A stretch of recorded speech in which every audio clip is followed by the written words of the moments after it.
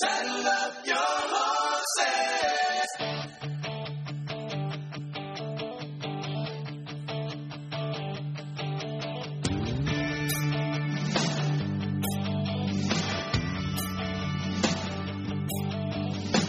Started out this morning in the usual way.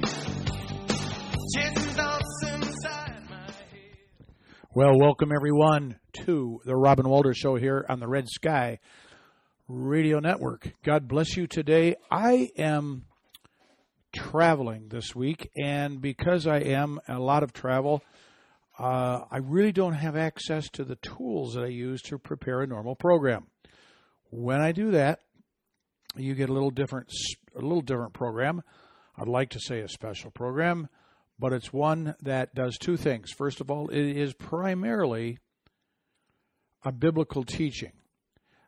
However, my biblical teachings on this program invariably, as does this one, relate directly to the times in which we live and to the situation we have at hand, not just in our own families, but most of all in this country. If you haven't figured it out by now, I am pretty much a one-trick pony. I was an interim pastor for a number of years.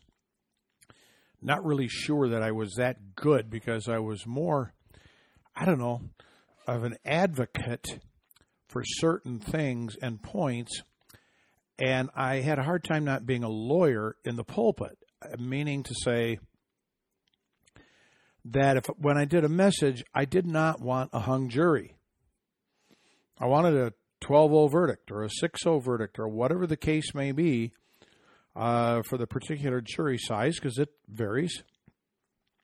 I wanted to prove my point, my case, not just by the lesser standard of a preponderance of the evidence, but by the greater standard, which is beyond a reasonable doubt, as though it were a criminal trial.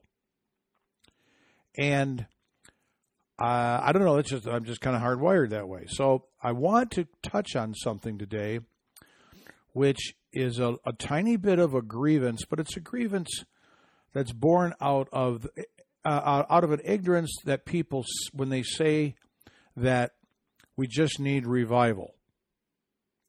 And this comes up all the time. Anybody that has any familiarity with this program will say exactly that. We need revival. We just need to pray for revival. Well, as you know, the word says in the book of James that faith, which would be where that portion of revival would have to start, right? An element of faith without works is dead. So there's always been a works component. We aren't saved by works. We aren't justified by our works, but we are known by them, and they are proof of our faith.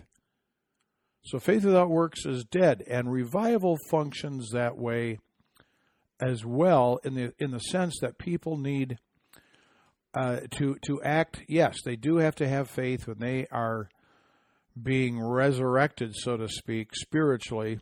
Then they have to act on it, though. If they're going to cower before people, obviously Jesus said, if you deny me before my Father in heaven, I will deny you before... I'm sorry, I misspoke that. Jesus said, if you deny me before men, I will deny you before my Father in heaven. There's only one good response to that statement, and it's, yikes. You confess me before men, I will confess you before my Father in heaven. Deny me before men, I will deny you before my Father in heaven. So the Lord knows what he's working with, and for newer Christians, the fact is, when I was new, man, you think I'm a loaded gun now? Goodness sakes, I was a machine gun at that time. So actually, I've sort of tamped down a little bit. I know tamped down is not the right word. I'm just trying to use my ammo judiciously and take good aim.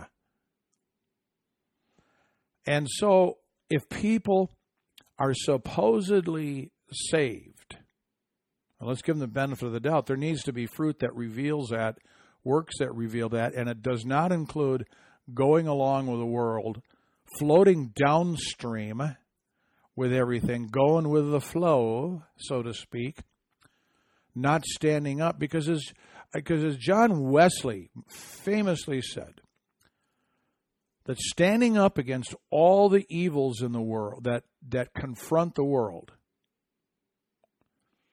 is one of the noblest ways of confessing Jesus Christ. Dante Alighieri in the Dante's Inferno made an incredible statement in there. You know, there's some question as to exactly how it was framed. It was actually made popular, I think, by JFK. But he said the hottest places in hell are reserved for those who, in the times of a great moral crisis, remain neutral.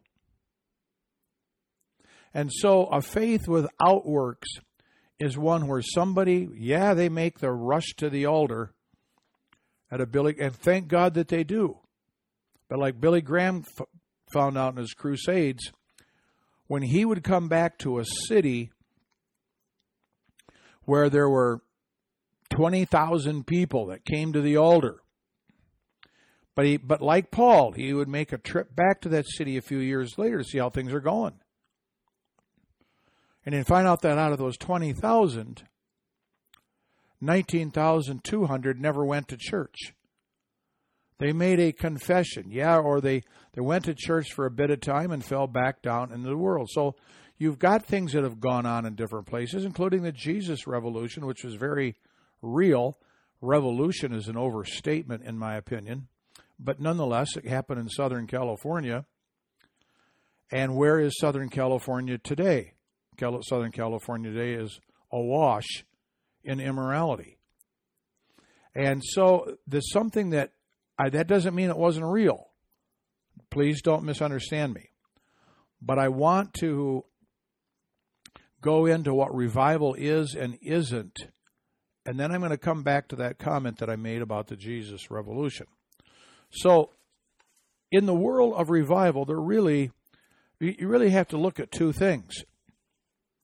And they're really quite distinct. And that is a national revival. And gosh, I want to see that.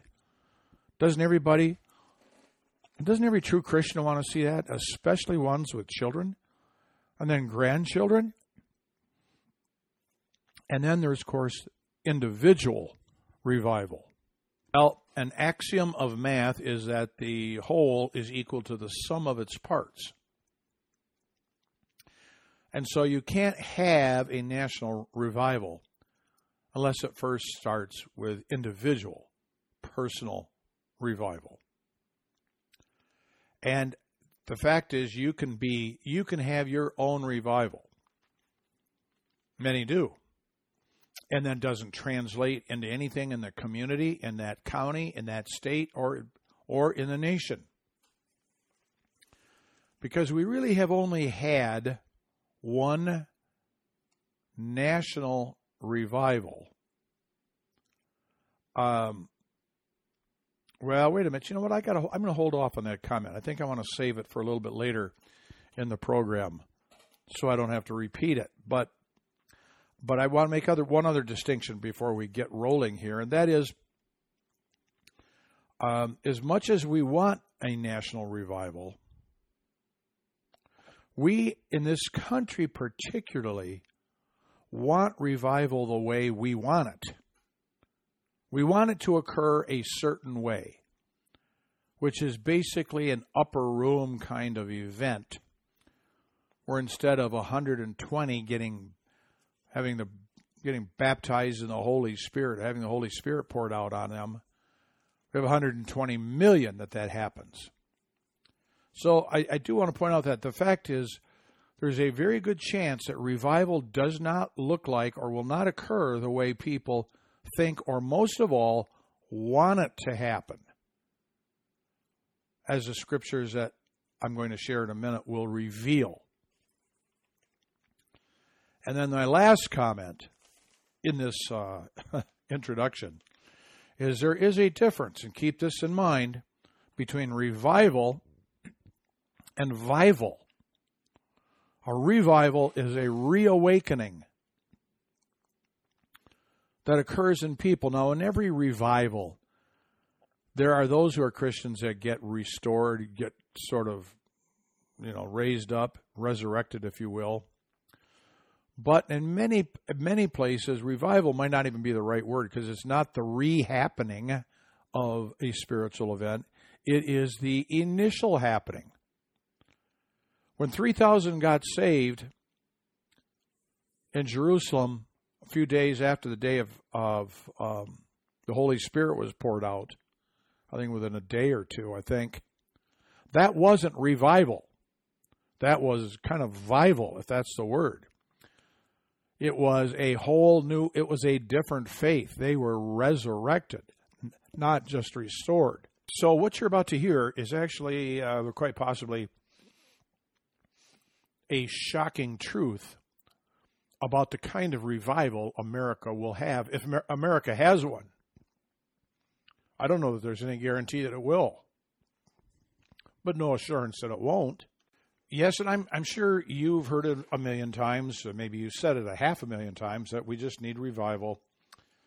But we are very myopic, I guess would be the word, short-sighted, if we think that there's only one way for it to come, like I said, a national upper room experience. So the question I want to start with a question: where has there ever been a national revival based solely upon the preaching of the word? National revival based solely upon preaching the word. That's the only event that occurred. No other event was associated with it. Well, actually, the only one that I know of is Nineveh. But there are some other examples of things that were big and were great. The Welsh revival in Wales, but that was a portion of England, as we would know it today. But it wasn't the whole nation. There are a couple nations in Africa, and then I forgot his name now. Reinhard Bonnke. And his preaching had huge impact upon nations. And from preaching the word. But for an entire country to have a revival that reaches every form of government from top down to bottom, what we saw or read about in Nineveh tends to be the only absolute clear case. Does that mean it couldn't happen elsewhere? Of course not. We just don't have a lot of examples of it happening that way. That way, and that's the key here. You had the first Great Awakening, which started in about 1730, and then went on for a couple of decades, thereabouts anyway. Which was for the most part regional. The Second Great Awakening was in the South and some parts of New England, starting in about 1795, but going for a considerable period of time, well into the 1800s, well into the 19th century. But interesting what these two revivals actually did. A lot of people got saved. There isn't any question about it. In the First Great Awakening, however, what it did ultimately was prepare the people for secession and a war with England.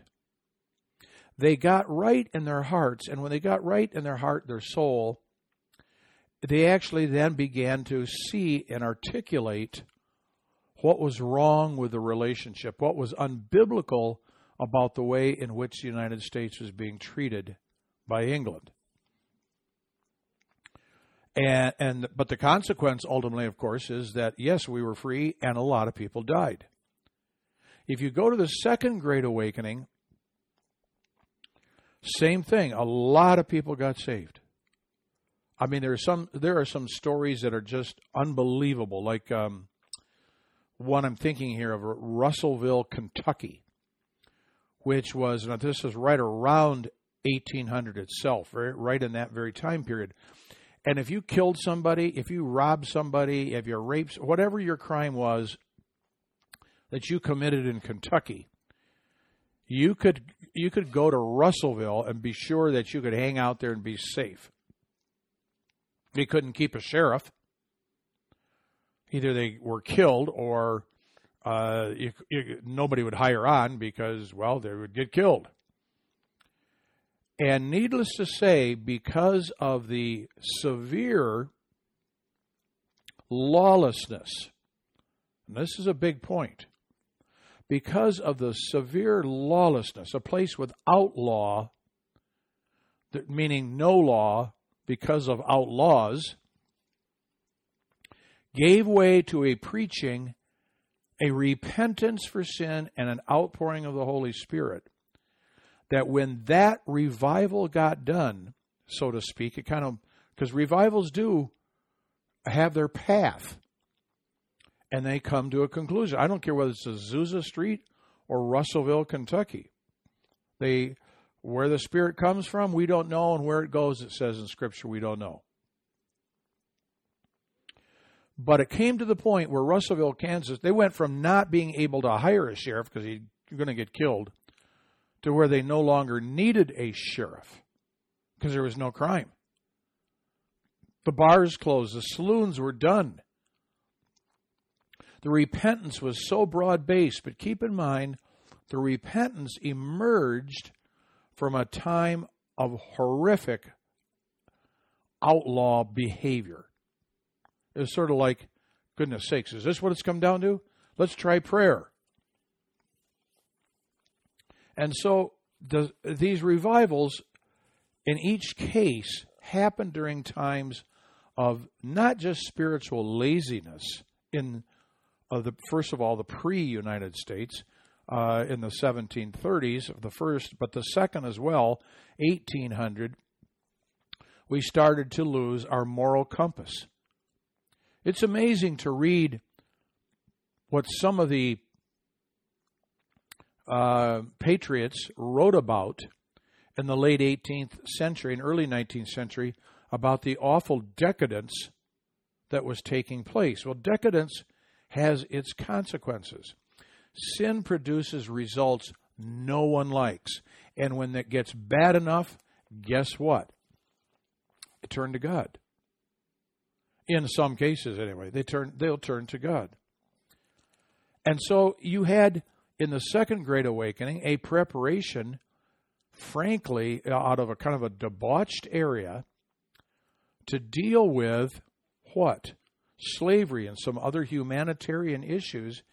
And as a consequence, it was a preparation for a war in which many died.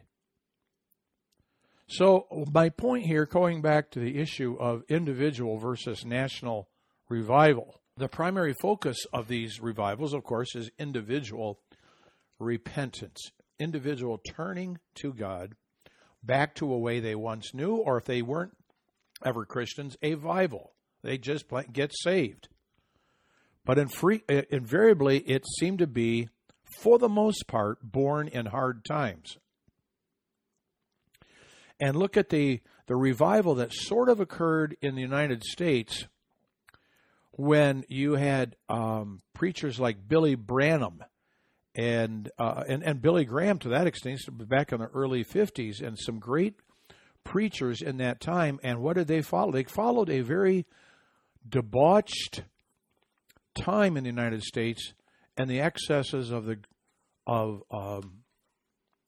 Great Recession, right? What we went through in the 20s and then the early 30s until we get to war. And there are a lot of salvations. The old foxhole conversion is a real thing, but oftentimes it was preparing that soldier not to partake in a national revival. It was to prepare that soldier to be able to die and go to heaven and be with Jesus. It did. So you have to consider that a revival starts with an individual on individuals. It may not end up at a statewide or a national level. It could, but it starts with an individual. Where it ends, there is no certainty as to what the destination of that preaching will lead to. So, I mean, interesting that in the Civil War, I find this very interesting, that the revival that occurred in the Civil War was not among primarily Northern troops. It was among troops in the South. Now you say, well, those are the ones that needed to get saved. Well, maybe that's true. But maybe the South had a form of godliness but denied the power thereof. Who knows? And interesting, a lot of those preachers in the South that preached to the troops were black. I find that actually rather not a bit of irony, but more joy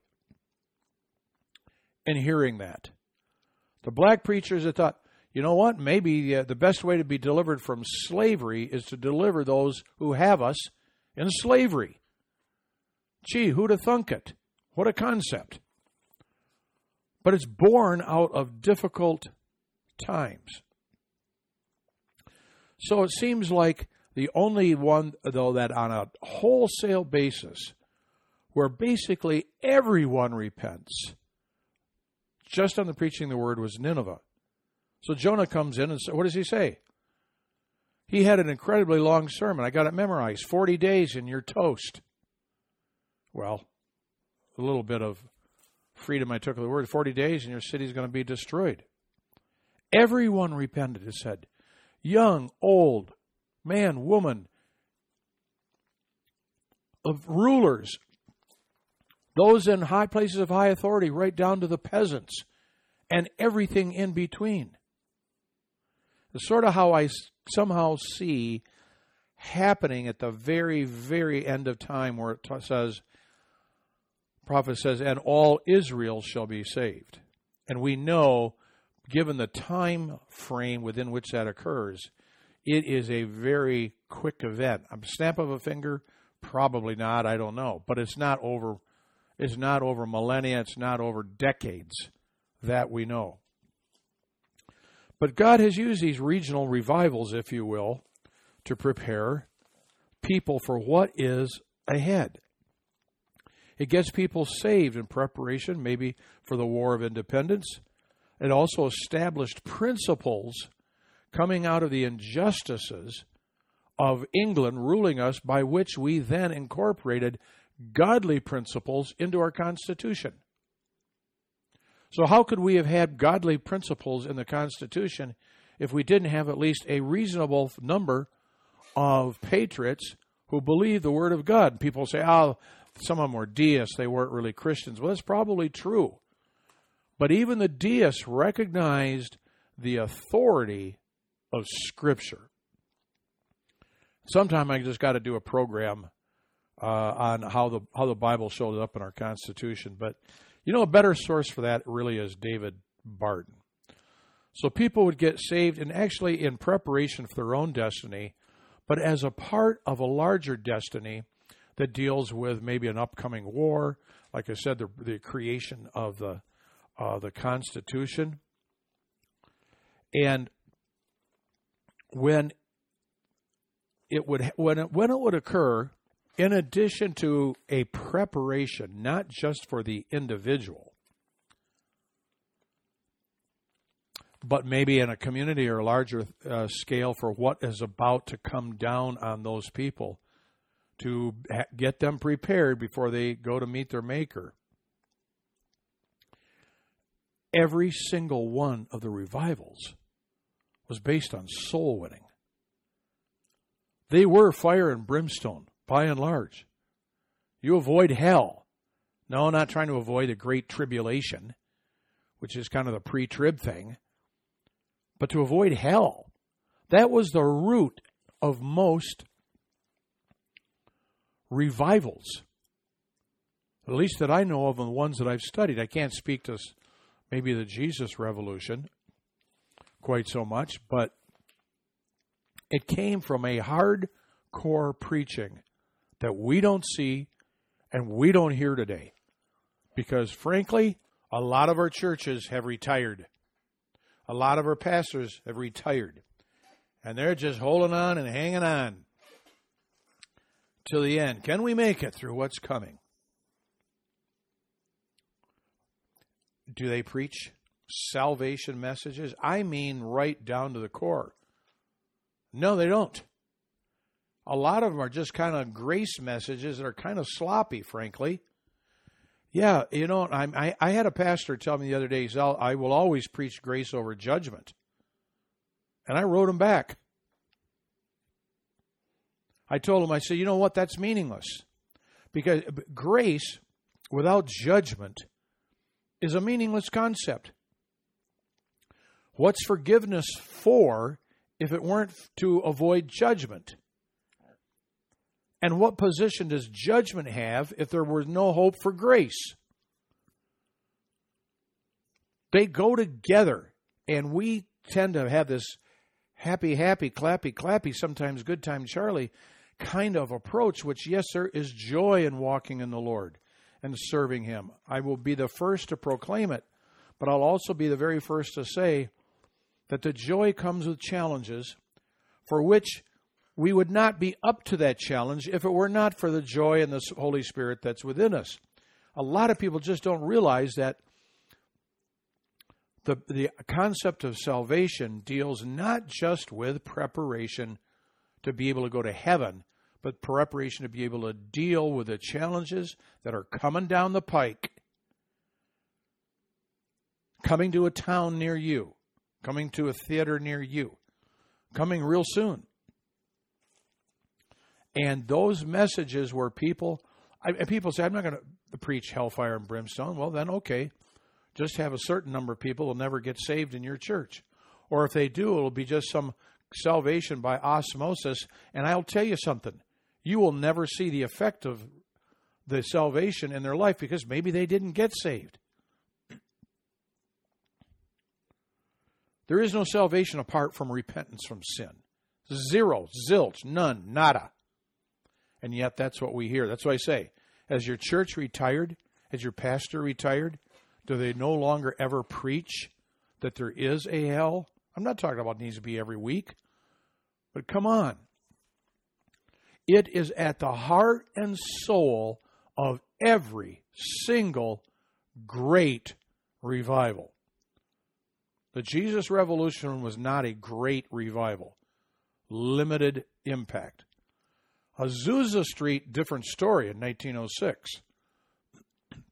Azusa Street resulted in all kinds of ministry operations, foreign missions. Things that came out of that were amazing. Well, okay, let's move on here. But we want this upper room experience. We just don't hear hell preached. But if nations have been affected by preaching, the question is, what would fundamentally change the nation? Not just an impact,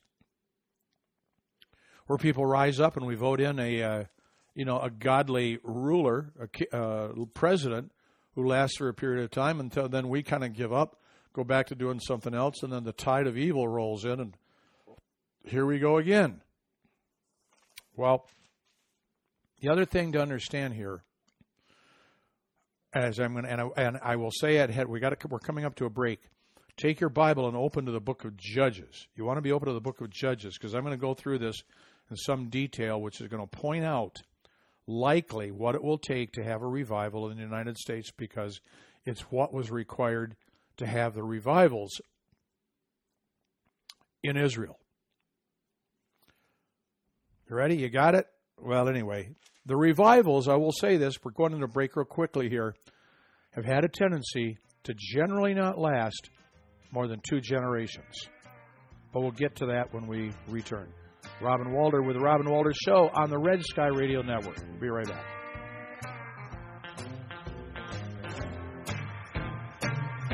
The Robin Walter Show is a listener-supported program. Your contribution goes to help as many people as possible to hear that the Word of God has answers to help you survive and even thrive in the dark days ahead in this country. We pledge to bring you the critical information you need to make informed decisions in this age where big tech and big media have conspired to rid our country of everything Christian. Please send your support to Red Sky Radio, P.O. Box 99, Wickenburg, Arizona, 85358.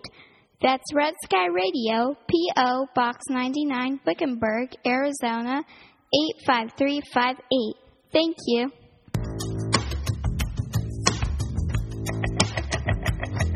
I've a home prepared where the saints abide, just over in the glory land.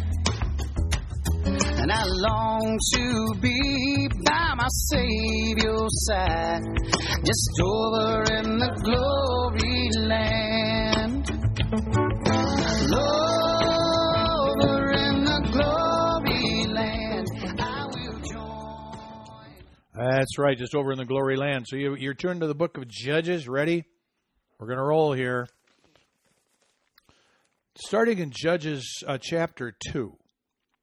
There's a passage there that I've always found intriguing. It's a truth so plain and so obvious, and yet we don't seem to really embrace it. It says there, and the people served the Lord all the days of Joshua, and all the days of the elders that outlived Joshua, who had seen all the great works of the Lord that he did for Israel. So Israel remained godly as long as they had godly leaders and people who were in a position of authority who could recall and invoke the days in which God did great things. Now, this is just conjecture, but I think it's true. I think it's one of the reasons when you have revivals, they rarely last more than 2 generations. The revival occurs, obviously it impacts that person. Depending on their age, particularly if they are young or at least the younger component of middle age, maybe still childbearing days, it will have an impact on their children.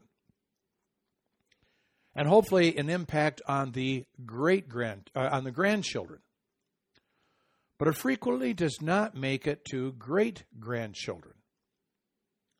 You know, Bill Bright with Campus Crusade for Christ made the comment that it seemed as though there was a generation on campus that knew their parents' faith and what God did in their parents. Then there came a time that wasn't true. But those kids on campus knew about a godly grandparent. And those kids remember, well, I know Grandma did this. And Grandpa always used to say, and we prayed at the dinner table, and he talked about the time that he went to this whatever meeting, and so got healed. And so these kids could reach up 2 generations yet and draw on what? What it says in Joshua here are the great works of the Lord. The great works of the Lord. Then Bright said we got to a generation starting with great-grandchildren who knew not the faith of their great-grandparents. And maybe it got watered a tad at the next level or maybe the next level. But it was about 3 generations. That 3rd generation, you had the kids on campus who knew of nothing great that God ever did. And then you get the 4th generation, they've never heard of Moses unless they saw the 10 Commandments with Charlton Heston or what have you. But you got kids today who know of no biblical figures, hardly even Jesus, other than in the context of somebody using the name in vain. The revivals don't seem to last unless that generation is challenged with the things that only God can answer. Now, So there arose a generation that knew not the Lord nor his work. But then we move on to chapter 3. And I'm going to start with verse 8 and go to 11. And it said here, and the children of Israel did evil in the sight of the Lord, and forgot the Lord. And therefore the anger of the Lord was hot against Israel, and he sold them. Sold them, an interesting word. And who did he sell them into? The hand of, and this is a tough one to pronounce, Shushan-Rishathaim, king of Mesopotamia. Guess what? A foreigner. And the children of Israel served Shushan-Rishathaim 8 years. So they were in bondage, called slavery. And when the children of Israel cried unto the Lord raised up a deliverer, who happened to be Othniel, who was the grandson, catch this, the grandson of Caleb's younger brother. So he knew Caleb, Uncle Caleb. Othniel was who was raised up. And God used him to deliver Israel after they cried unto the Lord out of their misery, and their bondage was at the root of the revival. And it said that the land had rest for how long? 40 years. 2 generations. 2 generations. You get to the 3rd generation, then it says in verse 12, and the children of Israel did evil again in the sight of the Lord. And the Lord strengthened Eglon, king of Moab. Okay, guess who? Foreigner. That's interesting. Just got to take note of how much God judges us by people coming into the country to put us in bondage. Children of Israel did evil again, and the Lord strengthened. The Lord strengthened. The Lord strengthened Eglon, the king of Moab. God brought the foreigner to judge his children who had forgotten him now in the 3rd generation. And why? It says in verse 12 of chapter 3, because they had done evil in the sight of the Lord. Evil in the sight of the Lord. Well, it goes on to relay a particularly fabulous story, which I got to tell you, there are just some pretty gory parts of Scripture I really get into. I don't know. I think not only they teach us things, but it's another way to keep 12-year-old boys interested in Sunday school. But there's a guy by the name of Ehud that God raised up to assassinate the ruler, to assassinate Moab. Moab was, Eglon was fat. No, he wasn't just a little heavy. He wasn't just overweight. He wasn't obese. This guy was fat. F-A-T, no other way to describe it. And Ehud snuck in, had to say, hey, king, I have a secret word for you. Oh, so he wants to hear the secret word. King puts all the other people out of the room because it's a secret, right? Ehud comes to him. I have a message from God unto thee. And he rose up out of his seat. Then Ehud pulled out his left hand, took a dagger from his right thigh, left hand across the right thigh, thrust it into Eglon's big fat belly, and it went all the way up to the hilt of, what's actually called the haft at that of the blade of the knife. And he could not draw it. He couldn't get it out. Eglon was so fat that the knife went in so far he could not pull it out. And then Ehud flees. God delivered Israel through an assassination of a foreign ruler. Well, that's interesting. Now, this is one of these exceptions. And I said usually these revivals don't happen or last for more than a couple of generations. The land had rest for 80 years. 80 years. That was the long one. But then it says the children of Israel in chapter 4 again did evil in the sight of the Lord. After who was dead? After Ehud. After Ehud. So Ehud must have lived a really long time, and maybe he had a role to play in the extension of the period of peace and revival, because it's a national hero that remains somehow on the scene. Scripture points out that the children of Israel went back to doing evil after Ehud was dead.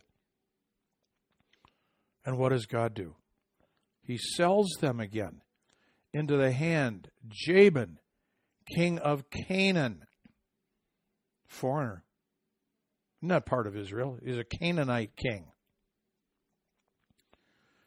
And guess what the children of Israel did? Number 3, and the children of Israel, verse 3, chapter 4, cried, this third time, unto the Lord. For he had 900 chariots of iron and 20 years. Now each time this oppression seems to last longer. 20 years this foreign king ruled mightily in oppressing the children of Israel. And of course, you know the story of Deborah, so I'm not going to go deep into that, because this is the origin of Barak, who I call Barak, or Barak, is a guy who wouldn't go into battle unless he had a woman with him. That's right, he wouldn't go into battle unless the queen was with him. But nonetheless, God honored that, and God delivered Israel after they cried out for the third time. So they have a measure of revival, if you will, in the land of Israel. But then, does it last? Well, if you flip over to chapter 6, what happens next? Well, in verse 31 of chapter 5, it says, Let all thine enemies perish, O Lord, but let them that love him be as the sun when he goeth forth in his might. And the land had rest 40 years. 2 generations. And then guess what happens? It dies out. And then the children of Israel did evil in the sight of the Lord, and the Lord delivered them into the hand of Midian. Now this was only for 7 years. But the Midianites, foreigners, are now running Israel again. Yeah, that's right. And there were gazillions of these Midianites. It didn't have to be 20 years, because the Midianites were there were tens of thousands of them that were on top of Israel. And I don't need to go deeply into the story, but it says in verse 6, And Israel was greatly impoverished because of the Midianites. And guess what? The children of Israel cried unto the Lord. Things got really, really, really bad again. And who did God raise up to deal with the Midianites? You probably know the story. Gideon. And God works a great miracle in restoring Israel. As a result of their cry, God brings a deliverer. So, what are we learning here? All right, we're seeing these passages where God has responded to people pouring their heart out to the Lord. Now, you couldn't cry out to God without, obviously, a component of repentance. Why? If you could do it yourself, you wouldn't have to cry out to God. If things weren't that bad, you wouldn't cry out to God. If it's so hard, God help me, I'm sorry for whatever I've done, blah, blah, blah. You can fill in the prayer, because it may be the one you prayed.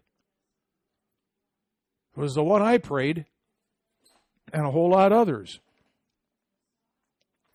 But I want to state here, we see that these revivals didn't last, but just because no revival seems to last for any indefinite period of time, and frankly, very seldom more than 2 generations, doesn't mean that we shouldn't be pursuing revival and seek that for whatever time period we're in.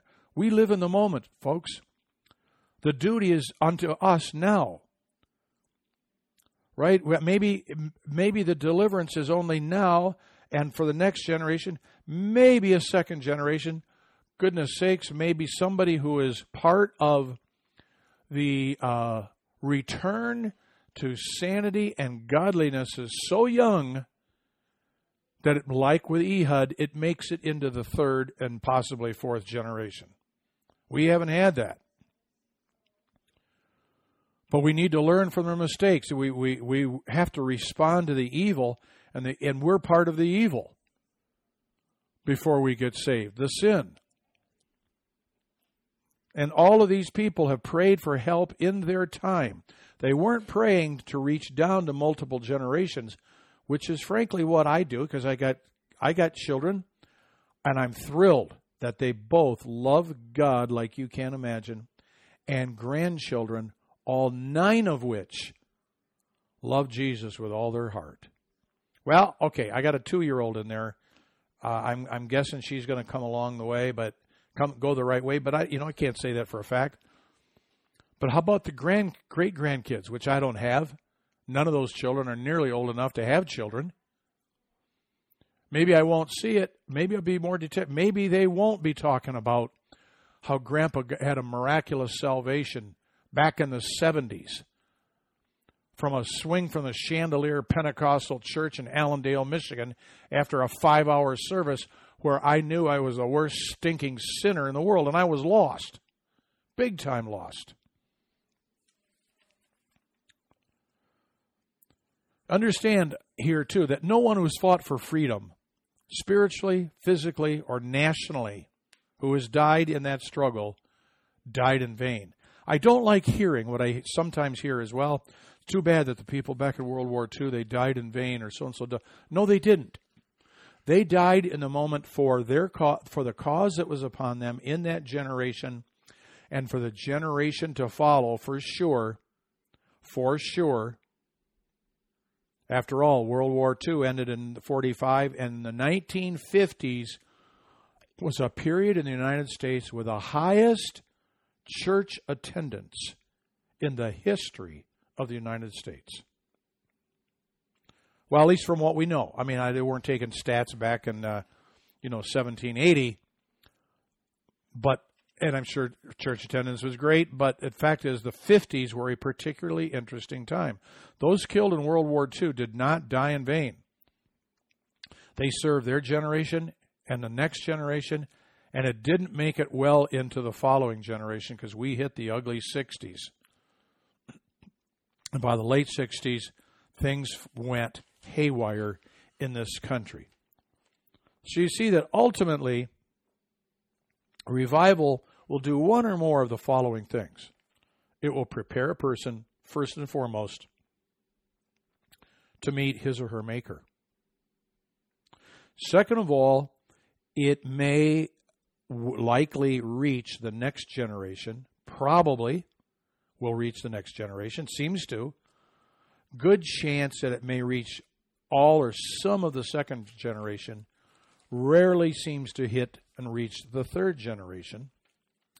But number 3, these revivals historically have prepared countries and regions and peoples not just to meet their Maker, but for the adversity that actually lies ahead of them for which they are not aware.